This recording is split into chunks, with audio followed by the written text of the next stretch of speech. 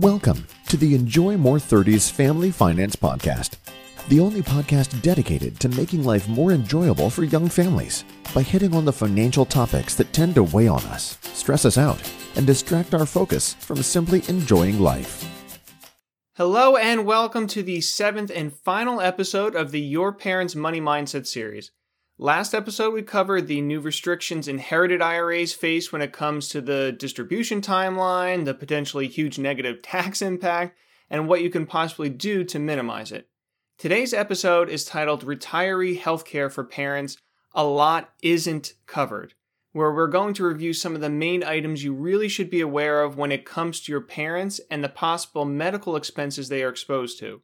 You will learn today what you need to know about these main retiree medical items and what you can do and help your parents to be aware of to try and best account for them.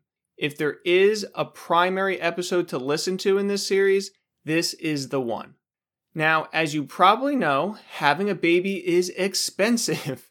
The expenses start right away, way before you even welcome them into the world. When I had my first child, Avery, I was like, I have health insurance, so I'm probably covered, right?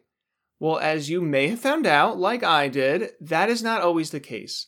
Some recommended tests, now mind you, these were doctor-recommended tests to make sure our unborn child was healthy, for us weren't covered.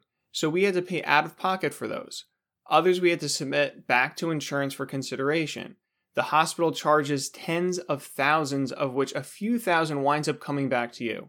Who would have thought that there were so many tolls on the road along the way to having a child? So what you need to know is your parents and their medical expenses can be much like this as they age. I'm guessing you've heard of the terms Medicare and Medicaid before, so that's kind of where I want to start. Now, Medicare is the federally run universal retiree health care available at age 65. So it becomes your primary insurance. Medicaid, on the other hand, is a program run at the state level and provides certain medical coverages for those that meet extremely stringent lower income levels. So unless you really make almost nothing, this tends not to be applicable for base medical coverage in speaking about Medicaid. Instead, let's transition back to the more widely applicable Medicare. Now, we could spend easily an hour covering everything here, so I'm going to really just focus on the parts that are likely most pertinent for you to know about, the parts where the holes generally occur. These two areas can be broken down into what Medicare doesn't cover all of and what it doesn't cover any of. Medicare has different parts. The main two parts being Part A for hospital insurance and Part B for medical insurance. This base coverage, though, doesn't cover all of the costs. Roughly 80% is covered after the initial deductible, leaving around 20% left, which can certainly add up very quickly for larger medical items. The two ways to fill this hole are Medigap, often referred to as a Medicare supplement plan, or a Medicare Advantage plan.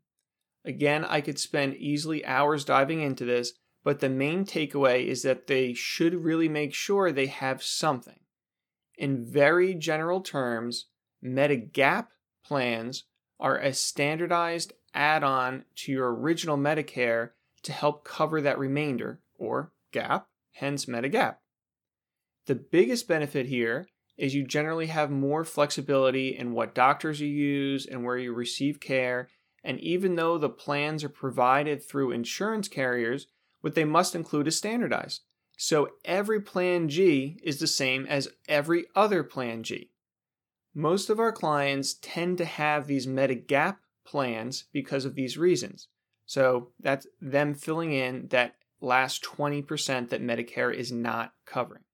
Medicare Advantage actually replaces your original Medicare. And it can sometimes be more cost-effective, but it does generally come with more restrictions on where you can receive care, and the plans are not standardized, so you really need to make sure you carefully review what you're actually signing up for. It does generally include prescription coverage, though, which is a benefit, whereas in a Medigap plan, you would need to also purchase Part D for prescriptions, although that Part D tends not to be overly expensive. Now, some of the main items not covered at all, though, through Medicare are long-term care and most dental and vision care. The first one, though, long-term care, is the biggie. For those that are not familiar, long-term care can be amazingly expensive, and amazing in a bad way. In New Jersey, you can easily hit 6 figures a year for the highest levels of care. I've seen places in Arizona be less than $40,000 for similar care, so it really is dependent on where you live, but as you can see, none of it is cheap. Most people kind of just assume that Medicare is, going to cover it. I've heard of Medicare. I know that everybody has it. It kind of covers my health-related stuff, so long-term care is probably lumped in there, right? But it does not cover you in the way that you think. Medicare is going to cover them as they get sick. But let me say again, long-term care services are not covered. So what can you do?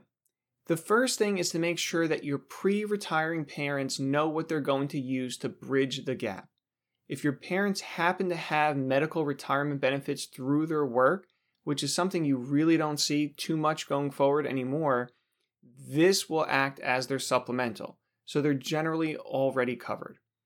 Getting help from a qualified individual for those that do not have their retirement medical benefits through work can be very important in helping to make sure the right decision is made. If you do get help from a qualified individual, just make sure to ask them, do they only do Medicare? Do they do a lot of other things as well? Just so you're aware kind of where they are coming from. Is Medicare really the only thing that they do?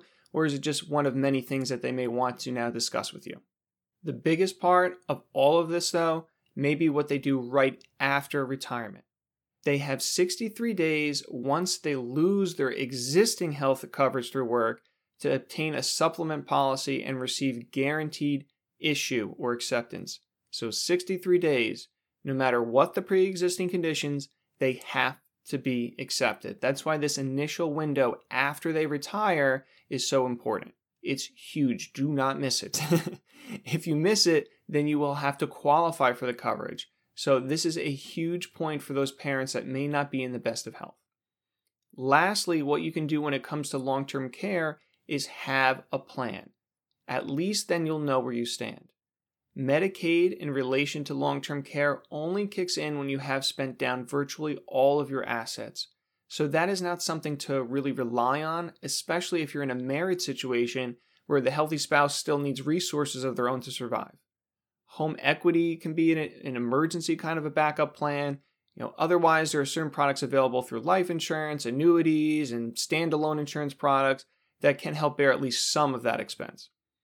Here, though, is really where you're going to probably need an advisor or at least some financial planning, as it usually needs to be involving excess resources, not those resources that they're really depending on to provide retirement income already.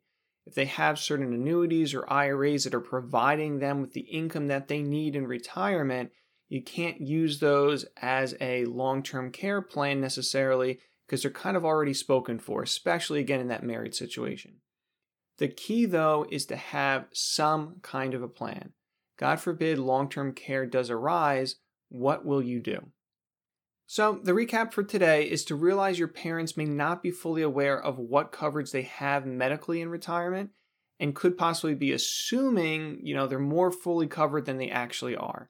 So it's really important to talk to them about what they may have, citing that there are certain things that are only, partially covered by Medicare and others just flat out not covered at all.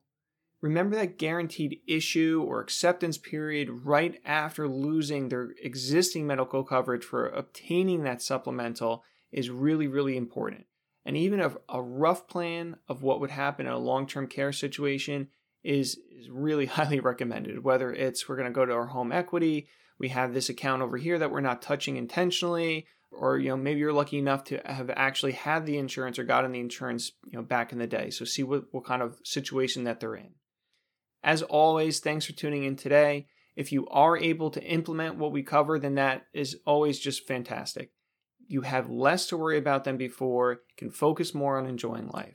If you are wanting help with these things, though, or have any questions that you need help in clarifying, as always, check out the Ask Joe section on the show's website, www.enjoymore30s.com. That's enjoymore30s.com. If you enjoyed this episode, please make sure to subscribe, review us on Apple Podcasts or wherever you listen.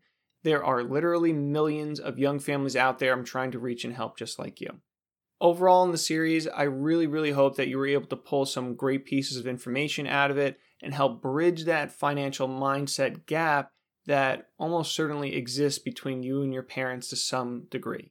I can't recommend enough to not just take the easy route and avoid all these financial conversations. Because really the truth is every one of us will pass away at some point, so it's either having some of these conversations now when there is still time for adjustment, improvement, understanding, or, you could do the alternative and just wait until the end and hope it all just works out. We've seen just too many households where these easily avoidable problems are run into and experienced just completely unnecessarily. The next episode will be the recap of the Your Parents Money Mindset series, helping you to take that breather, mentally organize some of these main concepts that most speak to you or you think are the most relevant for your parents, and take even one step forward. These things are not only going to make your life more enjoyable by avoiding the complications potentially as they age, but really also make their lives easier by avoiding the stresses that result from these same complications. So until next week, thanks for joining me today, and I very much look forward to connecting with you again soon. The conversations on this show are Joe's opinions and provided for general information purposes only. They do not constitute accounting, legal, tax, or other professional advice for your specific situation. You should always seek appropriate advice from a financial advisor, accountant, lawyer, or other professional before acting upon any content or information found here first. Joe is affiliated with New Horizons Wealth Management LLC, a branch office of TFS Securities Inc. and TFS Advisory Services, an SEC-registered investment advisor, member FINRA/SIPC.